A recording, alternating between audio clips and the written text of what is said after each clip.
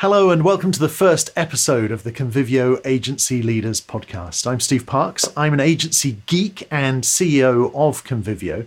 And this podcast is quite exciting for me because I used to do some podcasts well over a decade ago, between about 2004 and 2010.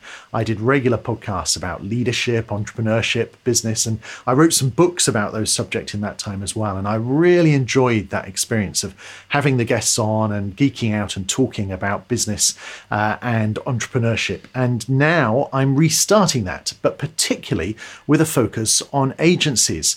For the last 16 years or so, I've been running creative agencies in one sector or another, and have learned so much through that experience, mostly by completely messing things up, but often, sometimes as well, from doing things the right way. But all those lessons learned have been so valuable. And what I love about so many of the agency communities that are around is that willingness to share and open up and discuss about what we're all learning as agency leaders. So I wanted to capture a little bit of that with the podcast, but also because we want to help agency leaders think ahead a little bit more. And one of the things we learned during the pandemic was that people were taken by surprise. There wasn't really what agencies generally didn't have business continuity plans. They weren't really aware a pandemic could be a thing that could impact their business. They didn't have enough cash reserves in general. So I really want to do something that's about spreading this idea of how to work in that director role in your business, thinking ahead, looking further ahead, so that we're creating slightly more stable businesses. I'm joined in doing this podcast by my colleague, Dr. Joe Baker, who leads all our research work. Joe. Yes, as Steve said, I focus mainly on the research work for Convivio. I've simply got a very long career in the agency world, having worked in an agency from the late 90s onwards, but also have worked in the not-for-profit sector. I spent about 10 years in that time in between doing a PhD. And so my focus is mainly in research.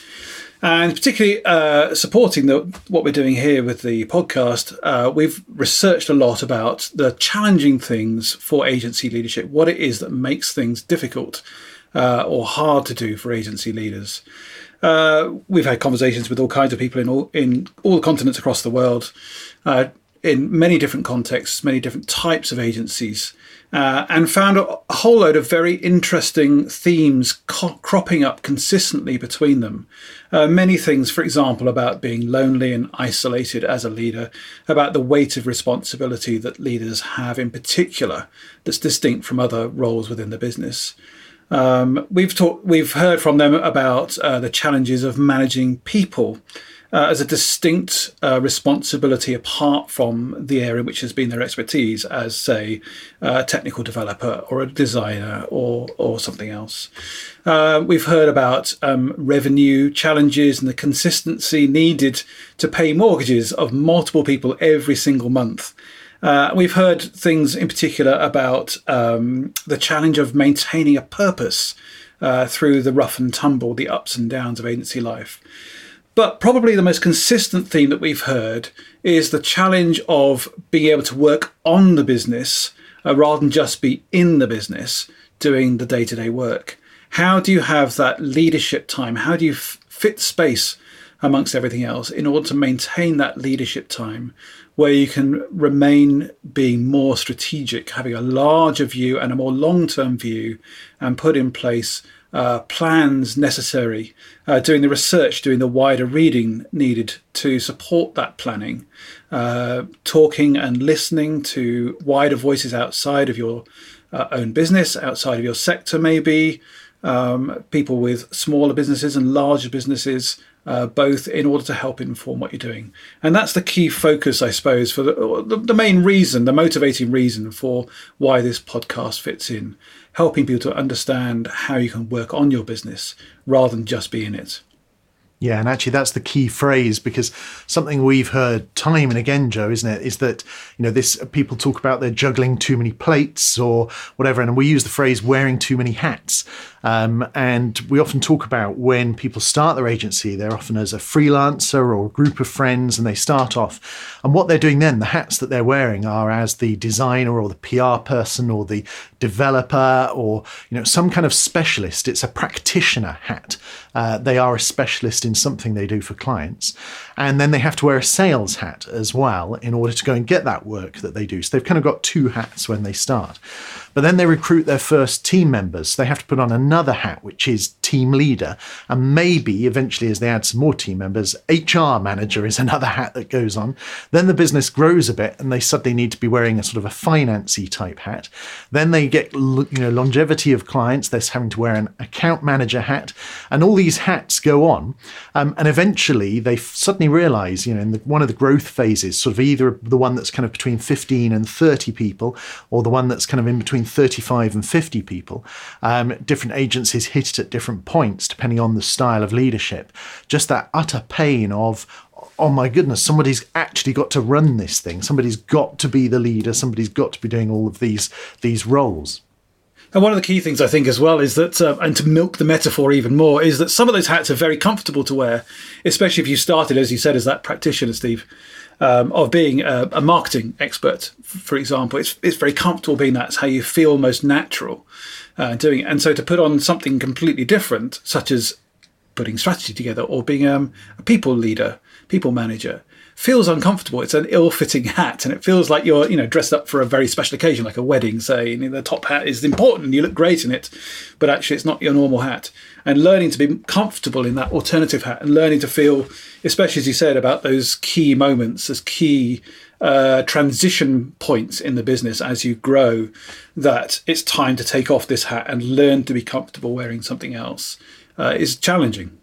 Yeah, absolutely. And also those sort of the lower hats, if you think of the hats from sort of the lower point of the organization, the nearer to the client, the border of the agency to the outside world, those kind of hats are sort of lower in the pile. They're the ones people start off wearing compared to the higher hats, the top hat, as you put it, that they, is a bit more detached and it's more central. It's a more coordinating role.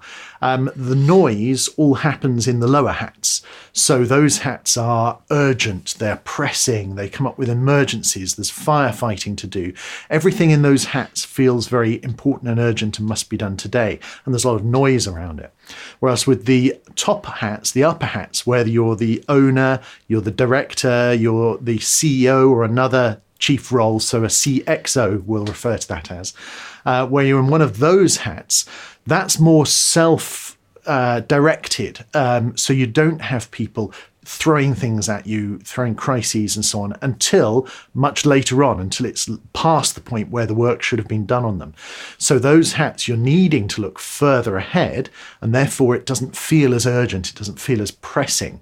It's important rather than urgent. And it's really hard to do that context switching from the urgent firefighting stuff of the lower hats to the important but not very noisy, attention-grabbing stuff of the top hats.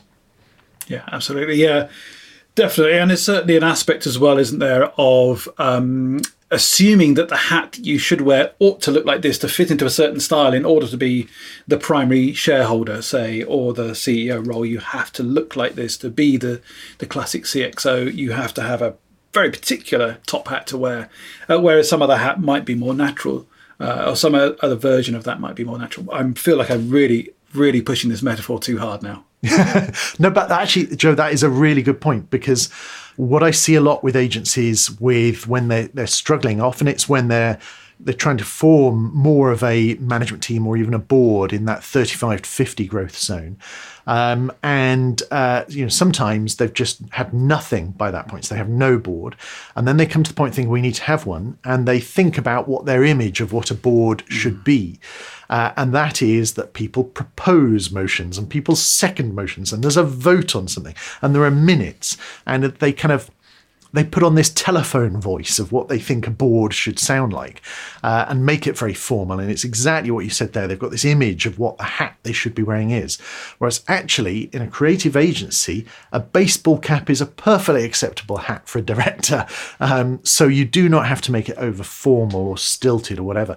So one of the things we want to be tackling with this podcast is that it is, how can you fulfill those roles in a way that really fits with you and fits with being a creative agency? How can you be a good owner, good shareholder? How can you be a good director and board member? And how can you be a good CXO without just putting on that telephone voice, having good tools, good techniques in order to fulfill that role in a way that feels true to you? And that's certainly one of the things I'm really looking forward to as we move forward in the podcast, as through the episodes, is hearing partly those stories of people in their real world circumstance, how they took on the higher level hats, if you like, but made those hats their own, how they discovered that they didn't have to fit a particular model through adversity or through a natural ability, grew into a hat that fitted them, fitted their style, which I think will be one of the most fascinating aspects of this whole podcast series. Absolutely. It's so interesting, isn't it, to get to see behind the scenes of these agencies and these leaders, because all these jobs are quite solitary. You mentioned that came out in the research, and it's quite a lonely position. And so everyone's doing this role on their own. And so it's great to sort of peel back the covers of that and just see what that role looks like within different organizations. So on the podcast, each episode, so episode's going to come out every fortnight. And on each episode, we're going to have an interview with an agency leader where they're talking about how they fulfill those leadership roles, how they wear those upper hats in the organization and do more of that strategic thinking and planning. Also, they'll talk a little bit about, honestly speaking, how they don't manage to do that all the time, and what they would like to be doing, and so on. So the kind of guests that we have are not going to be the crushing it, smashing it kind of people. They're going to be people who are really willing to be open and honest and sharing about what it's really like being a leader in those kind of roles. So look out for some guests on the coming podcasts talking about their experiences of leadership in a way that actually I think everybody listening will find really engaging and connecting, as well as getting things they can learn and be inspired from. I think people also get a lot of, oh my God, yes, I know that pain. So that'll come through too. Well, actually, we're joined by our first guest now. Our inaugural guest on the Convivio Agency Leaders podcast. So it's a great honor to welcome Sue Keogh, who is from an agency called Sue Keogh. They're a marketing communications agency based in Cambridge, England, and Sue joins us now. Sue, you've been running your agency for quite a long time now, so can you give us a bit of the lowdown about what kind of agency you are, how long you've been running? Okay, so I founded in 2008, so the height of the last recession, which is why I kind of feel like that's why I'm not so unfazed by all the stuff that's going on at the moment. And there's now 9, nearly 10 of us, and we focus very much on content. So my background is originally as a radio producer and then content for the BBC, ITV.com as well, and Yahoo homepage, all people like that. So I kind of developed this agency very much focused on content on the back of that, which now focuses on things like video production, copywriting, social media campaigns, and then all of the strategy that goes with it, and a lot of training as well. So we go into organisations and train them and just pass on all this expertise that we're developing. Yeah. And it's amazing how many agencies are started out of recessions, isn't it? So it's that thing of almost start at the low point, and this is as hard as it will get, and build up from there. Yeah, exactly. Did you find that a useful learning? Well, I mean, the thing is, what happened with me is that I didn't do it on purpose, in that I was made redundant twice in an 18-month period. And then the second time round in ITV, realised I was pregnant in the same week.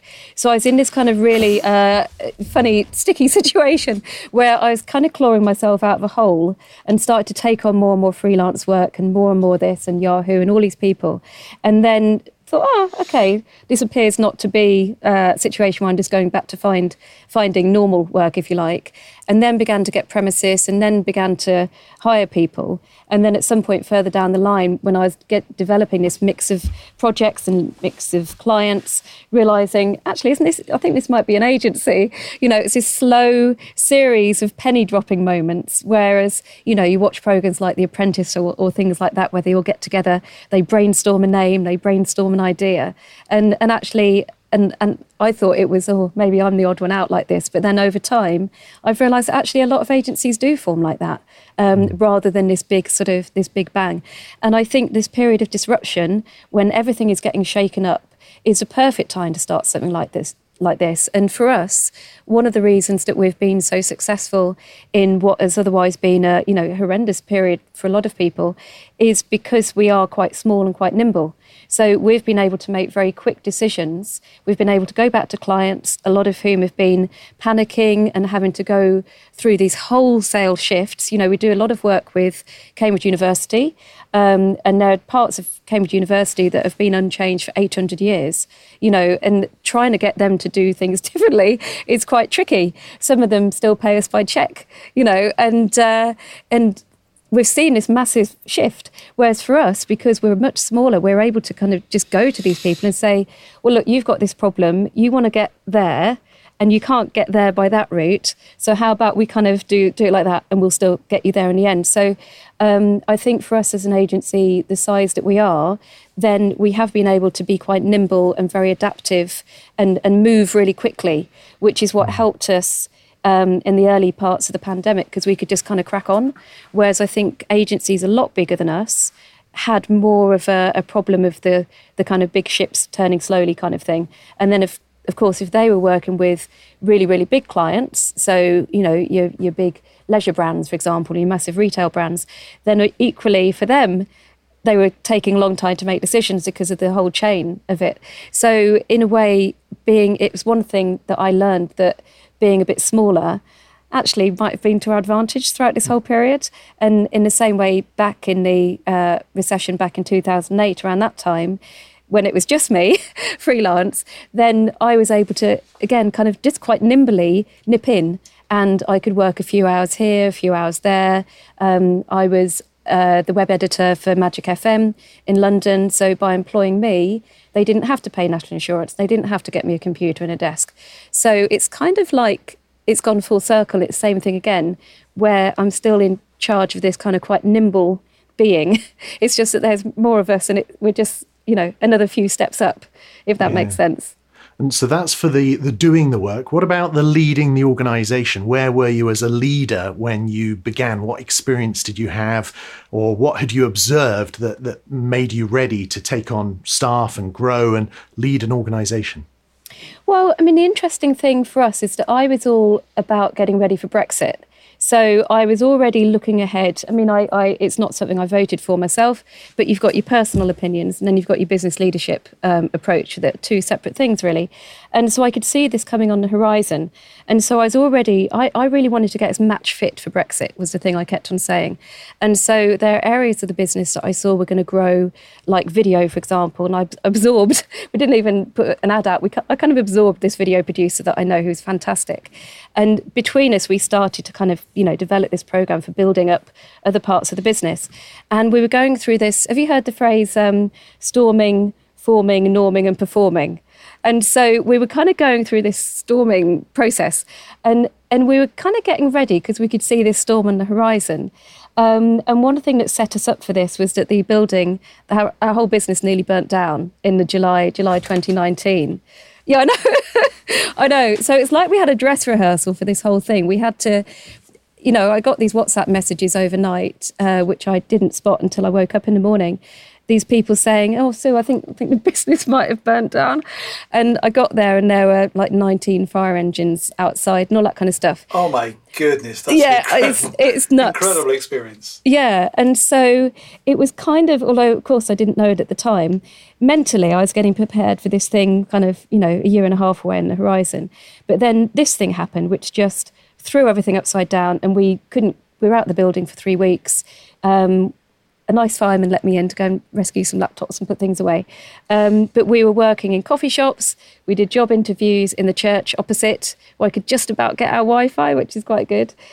Clients let us work with them. So we were already used to this kind of, right, quick, got to get out of here, got to keep operating. So then fast forward to March 2020, and we're in the office when, our glorious Prime Minister said, right, everybody, you've got to go and work from home if you can. And it was like, right, cheerio, see you in a bit. And it was if, well, we're sort of operational, we know how to do this. So in terms of leadership style through this, I think you've always got to be the person that's giving out the energy and not taking it away from anybody else. So even though for me, I'll be totally honest with you, there have been a number of times during all of this that I felt like at breaking point, where I've just been carrying so much, and I've had people on the team that have been maybe signed off sick, or a few gaps with, a few gaps here and there. And then we've had so much work, which has been incredible. But trying to sort of be, I'm always the person, the buck is always going to stop with me. So there's some points, and homeschooling as well.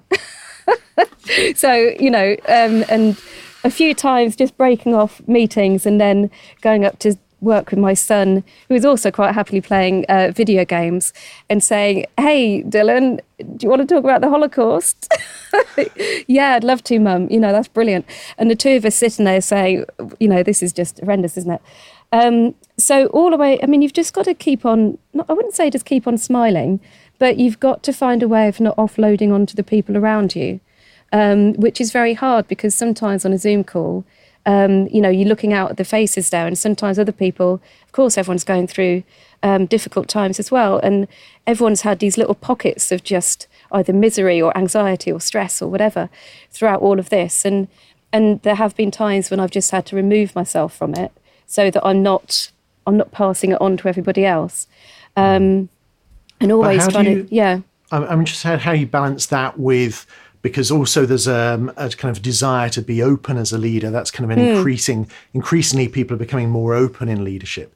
So what's the right balance between being open enough and building those relationships, being honest, transparent, and managing that energy that you're talking about? Because that seems like a really valuable thing as well. So how do you strike that balance? I think that's a really good question, because I am very open as a leader. I want people to know what's going on. I don't want to be one of these people that's just kind of locked away in a room. So that is quite tricky, because as well, people need stability. They don't need to know all the kind of ins and outs and the things that I'm thinking about happening next. And I think it's this kind of a moment that I had a few years ago, and I realised that my leadership style is okay, and instead of trying to base myself on other people around me, there's a guy in Cambridge, I know, another agency owner, and he's very kind of Mr. Bombastic, gets up during meetings, walks around the room, paces, and like, all right, Sue, how are you doing? And I used to come away from meetings with him and with shared clients thinking, I need to be more like him. He's, that's how you do it. And then gradually over time, with various moments, I suppose, where I've had my back against the wall a little bit. Getting premises for the first time was a big acceleration for me as a leader, because I had to make so many really sharp, clear decisions about things. And actually, I didn't know a lot of what I was doing. I've never fitted a kitchen in our premises. I've never done this stuff before. And that's what's accelerated me forward. And I suddenly realised, actually, I think the way I'm doing it is okay. And as a woman, you're also kind of confronted with all of this stuff all the time, saying, hey, this is how you should be as a leader. And I just, shut up. I just get a bit annoyed with it, that you're continually up against this barrage of people telling you that you should be like this because you're a female leader, or you shouldn't be like that. And I just like to think about the phrase, always paddle your own canoe. You just find your own way, you just sort of steer through it. And I don't think the way that I do it is because I'm female or not female or anything really, just that I've kind of found my own path, which has got a lot of empathy.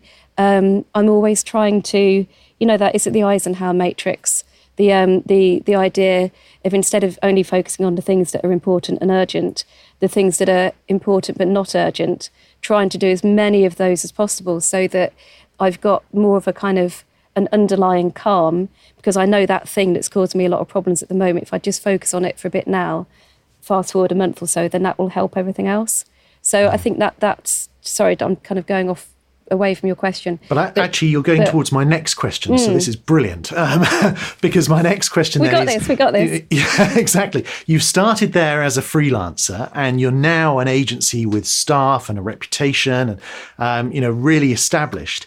So how have you evolved as leader and evolved the leadership of the business? Because initially it was just you, now it's you plus a team. How do you make sure that there's a leadership team, that there's a board? What I talk about is wearing the higher hats in the organization. So agency leaders have to wear many hats, from being a shareholder to being a director to being a CEO to being a team lead to being finance person to being, account management, whatever. And the lower down hats in the agency, nearer the work, nearer the doing, are the ones that shout the loudest and often drag agency leaders into them more. And it's harder to pull yourselves up into the higher hats and say, today I'm going to be a director and I'm going to focus ahead. But it sounds like you're doing that. How are you doing that? Well, it's working out really well at the moment. In fact, since I hired more junior people, because then that allowed us to have this layer of me at the top. That sounds really like, woo, look at me up there. But anyway, and then I've now got a senior creative team. And I think the trick is hiring really brilliant people.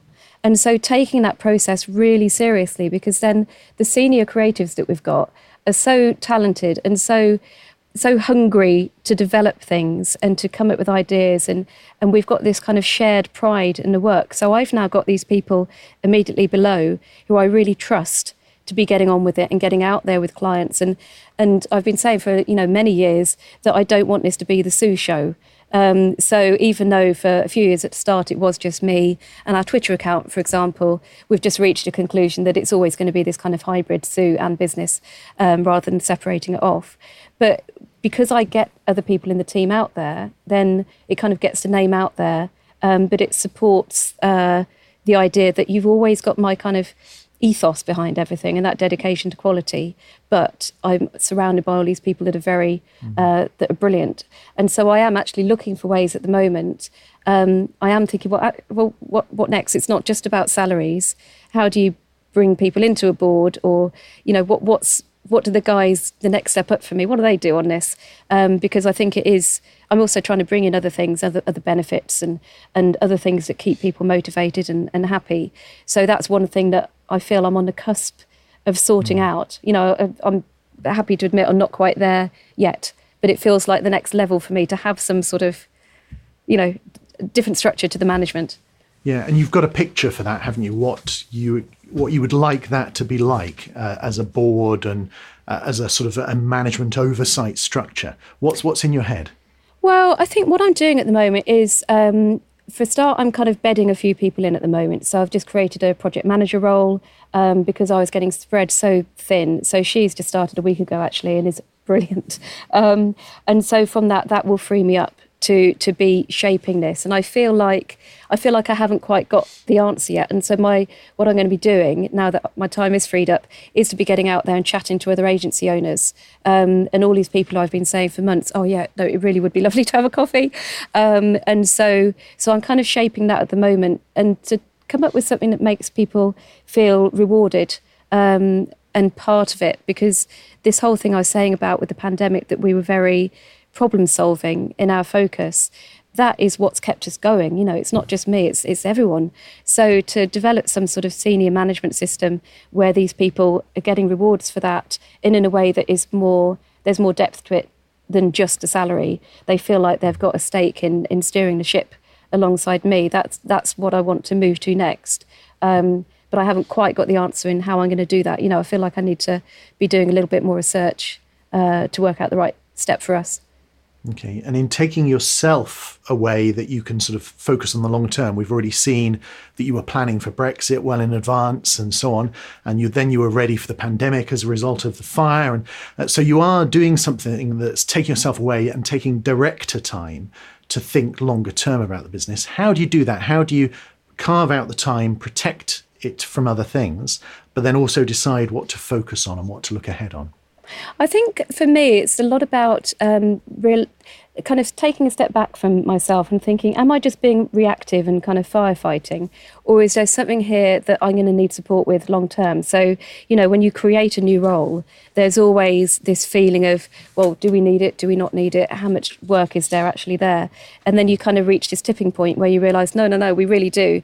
And then for me at the moment, for example, with the project manager role, then, I've gone from thinking, it's probably maybe part-time, and now she's in place. I'm thinking, oh, God, 7 days a week, I need you. So I think there is that element of spotting an opportunity. Is this going to be a long-term trend? Is this something that's taking up all my time? Do I need to get something in place? And I think, it's about trying to remove yourself from it, trying to take a step back, as much as possible, and even if it is physically doing it. I was a judge at some business awards a couple of weeks ago, and I went to Wembley, which was amazing, and even just to sit on the train and physically go away, it was quite incredible. And I do sort of physically remove myself from things sometimes, and find that really, really helps. And just sort of put the shutters down for a bit, because I recognise when I've just got too much going on and too many thoughts and all of that. So, I do find a kind of physically removing myself approach to be quite helpful. Like at the moment, sat in my my death metal loving neighbour's studio. Brilliant. Thank you very much, Sue. That's been really interesting to hear behind the scenes of your leadership of your agency, Sukio. Well, Joe is with me, Dr. Joe Baker of Convivio, who leads our research work. What did you make of what Sue talked about there?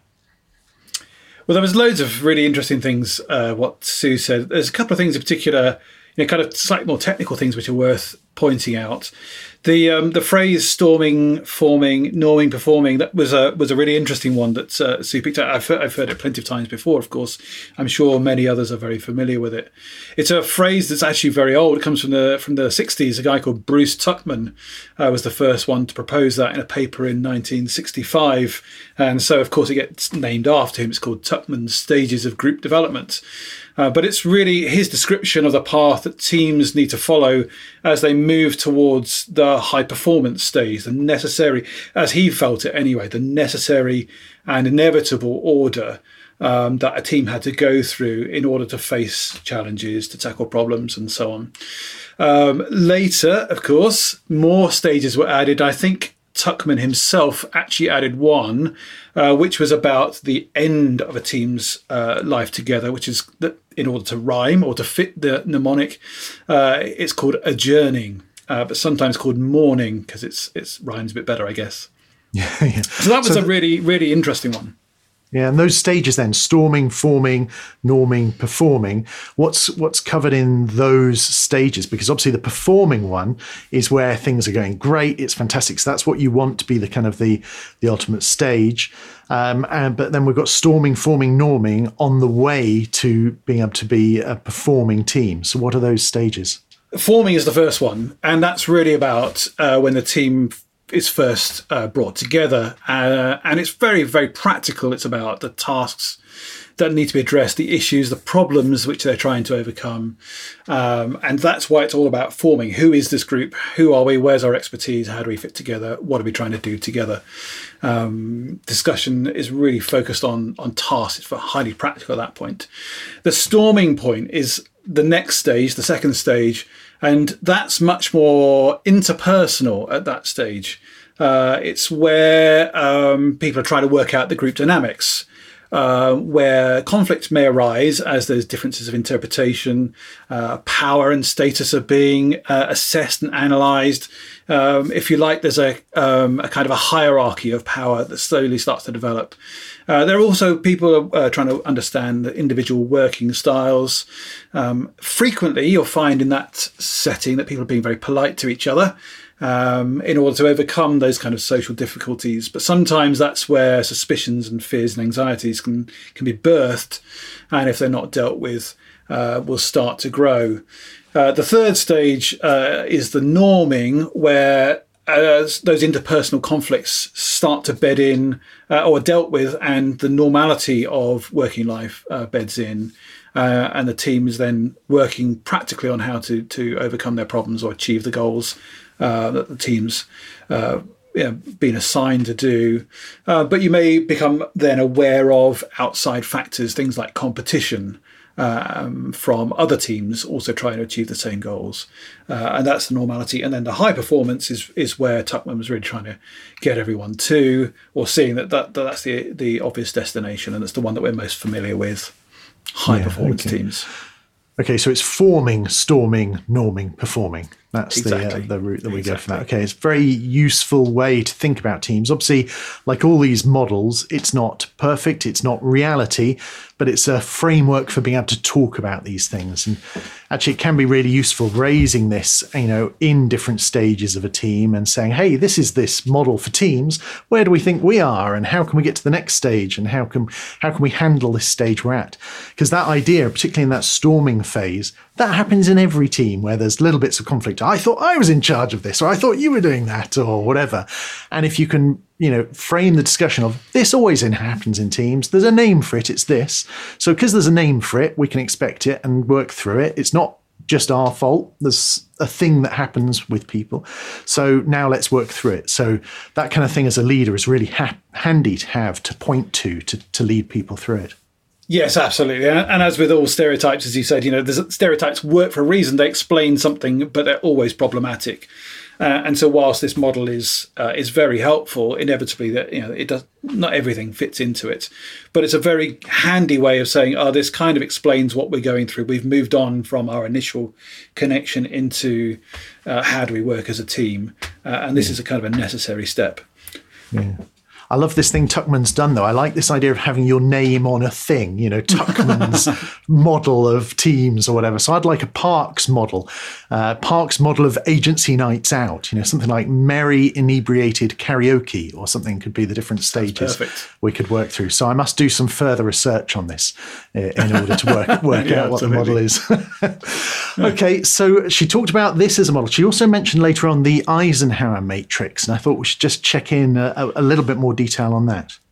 Yes, people may well be familiar with the Eisenhower matrix without realizing it's called the Eisenhower matrix. Similarly to Tuckman's model, this is quite an old established thing. It comes from Dwight Eisenhower, the US president from the 60s, who I didn't realize until just looking this up, was actually NATO's first supreme commander. And it was in that context of the decision making that he was having to do, where he came up with this very simple model of how to deal with the many things you have to decide about as a leader. It's basically a very simple graph split into 4 quadrants. The 2 rows of the graph are about how to decide what's important and what's not important. The top row is the important things, and the bottom row is the not important things. And the 2 columns of the graph are the how impending, how urgent they are. So the first column is things that are urgent, and the second column is things that are not urgent. So that then gives you the 4 quadrants: 2 rows, 2 columns. 2 times 2 is 4. So on the bottom row, things that are urgent but not important, you have to do something with, and Eisenhower's matrix says you delegate that. You give that away if you possibly can. Who can do that for you? Pass it on. The things that are not important and not urgent are things you shouldn't do, and effectively you delete them. Get rid of it, eliminate it, get it out, don't do it. The things that are important and urgent, so the first column again, those are the things that you do. You do it now if you possibly can. And hopefully you do less of it by working out how to move it into the less important stage. You work out who to assign it to, but essentially you do them. And then the things that are not urgent but important have to be done, and you have to decide how you're going to deal with them. And so normally you try and schedule a time for it. So you could call that quadrant decide, or you could call it schedule, but that's the idea. And as an agency leader, you want to move away from the important and urgent things, as I said, but moving them into the delegation kind of level.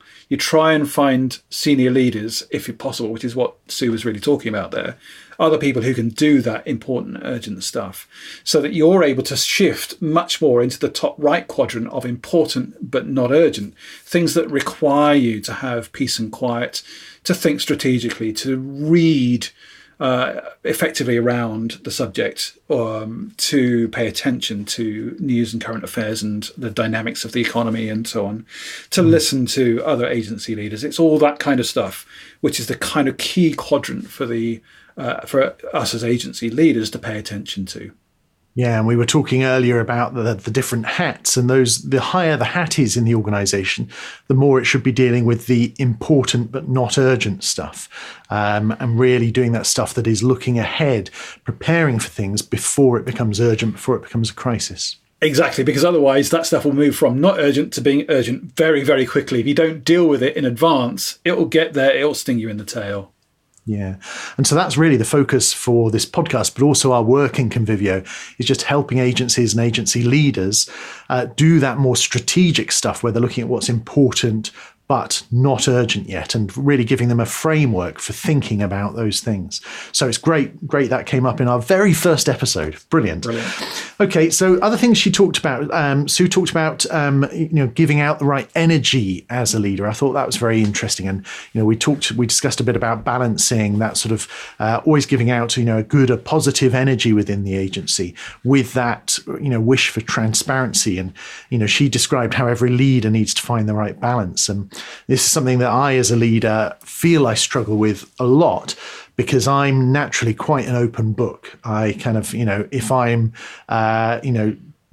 annoyed at particularly some thing that's going on in the world, such as Brexit, then I will make that quite clear, and I'll talk about the impacts and that sort of thing. And I kind of tend to favour being much more towards the very transparent end of the spectrum. But afterwards, I do find myself thinking, God, I probably put out a bit of negative energy there, and how should I reel that in? So I think that gives me something to think about, going away and thinking about not only just being open, but about also the energy you put out into the agency as a leader.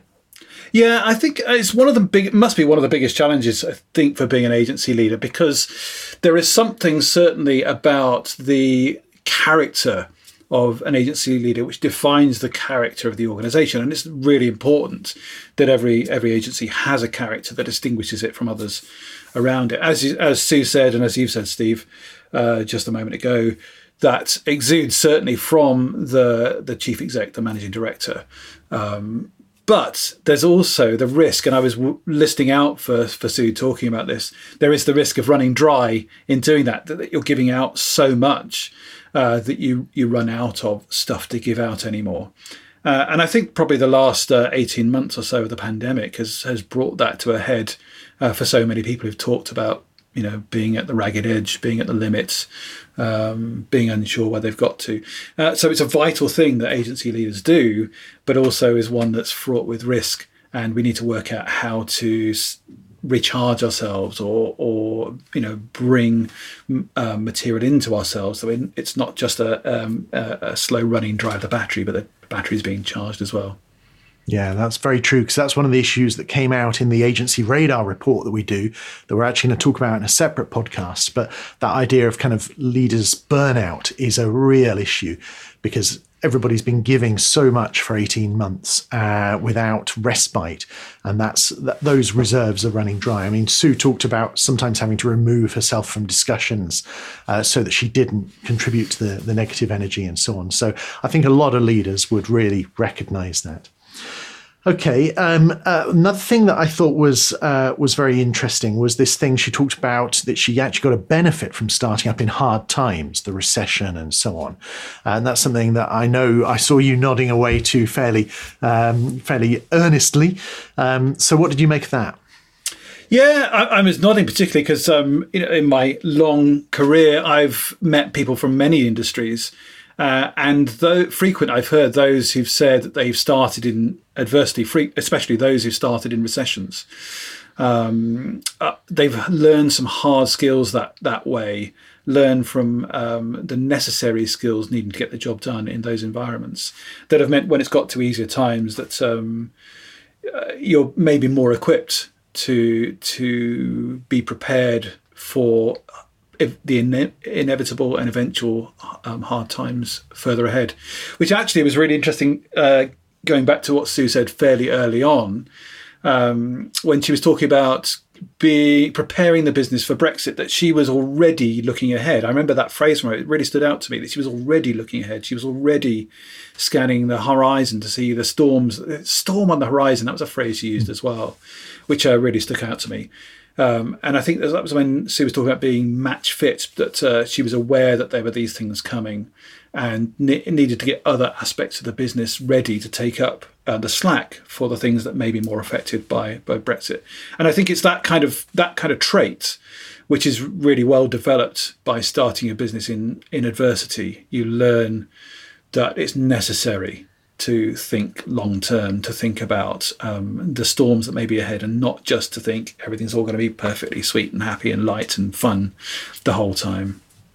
Yeah, absolutely. And within that, she talked about, in fact, within the whole chat, she talked a few times about that needing to look ahead. And, at one point she was talking about spotting opportunities and trends, and that sometimes she needs to sort of sit back from the business, step back from the business. And sometimes even, just as she was saying at the end, physically step back, physically remove herself from the business and go off on a train journey or go somewhere else to actually think. And I think really that time physically away from the business is very important. I know always in our agencies before pandemic times, I've always believed in retreats as being really important, to take the agency leadership team away somewhere and really workshop the business, really take time away from the daily doing and put ourselves in that leadership role and think through, what are we going to do to build this business of ours? How can we look further ahead?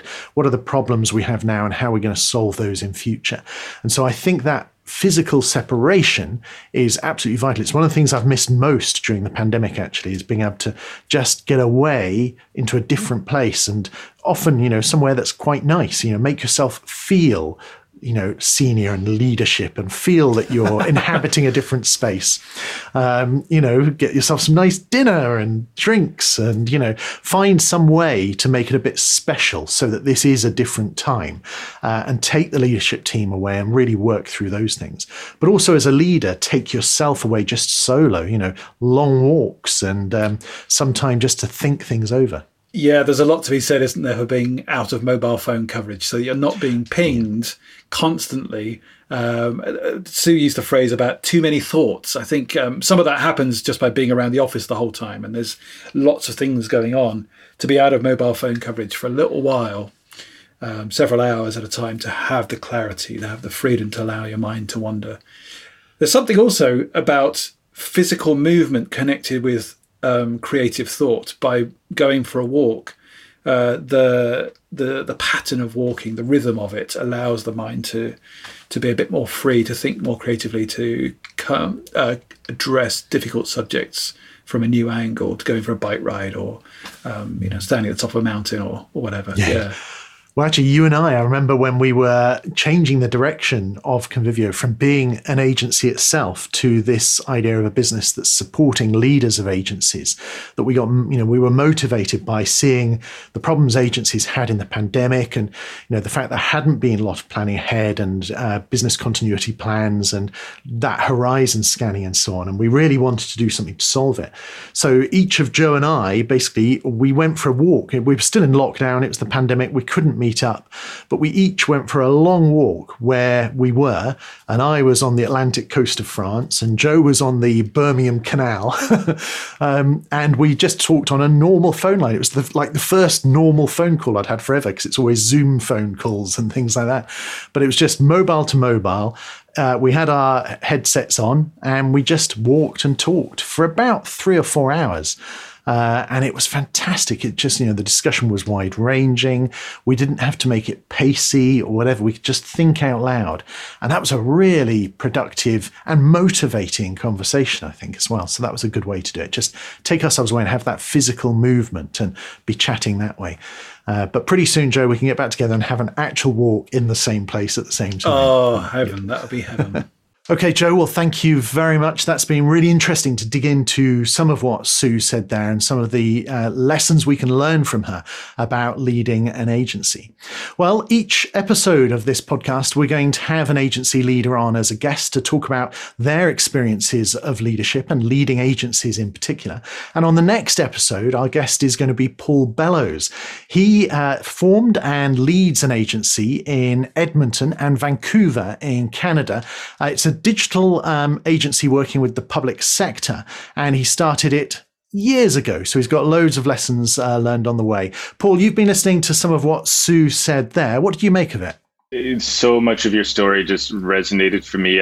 Yes, it has so many things, it's the crises that prepare you for the future crisis that's bigger, just all the fire prepares you for a global pandemic, did your place burn down as well? No, but what I would say is I've learned nothing useful through success. I've only learned through failure. That's the only way I think you learn. It is when you make mistakes, when things go wrong, when the big waves hit you, you learn, you sink or you swim, and it's the swimming that you learn. Okay, Paul, thank you very much. We'll hear more from you on the next episode of the Convivio Agency Leaders podcast. So join us for that. If you'd like to hear what Paul has to say about running his agency and the leadership lessons he's learned over this last couple of years, but also all the crises in between, because he said his leadership has been really sharpened by some of the crises since he first started his business back in about 96. So it's going to be a fascinating chat, and Paul will look forward to chatting to you then. Well, this is the Convivio Agency Leaders podcast with me, Steve Parks, and with my colleague Joe Baker. We're going to be with you every episode, every 2 weeks, talking to a different agency leader and talking about some of those things that are needed for agency leaders to wear those higher hats, being the owner, the director, and the CXO within their agency, rather than getting down into the operations of the agencies and so on. So we're looking at how do we, think in those upper hats, and how do we look further ahead and plan more strategically. So join us for the next episode in a couple of weeks' time. But in the meantime, do go to our website, convivio.com, and sign up for our email newsletter. Every Monday morning, I'll email you with a few thoughts on agency leadership and a few updates of things that are going on. And it's very non-spammy. It's just a really interesting, useful, and hopefully slightly inspiring start to the week on a Monday morning for agency leaders. So convivio.com, convivio.com, and you can sign up for the agency leaders newsletter right there. And then you'll get updates on all sorts of things and some thoughts to start the week. So join us on the next episode. But in the meantime, from Joe and from me, thanks very much for listening. Have a great week.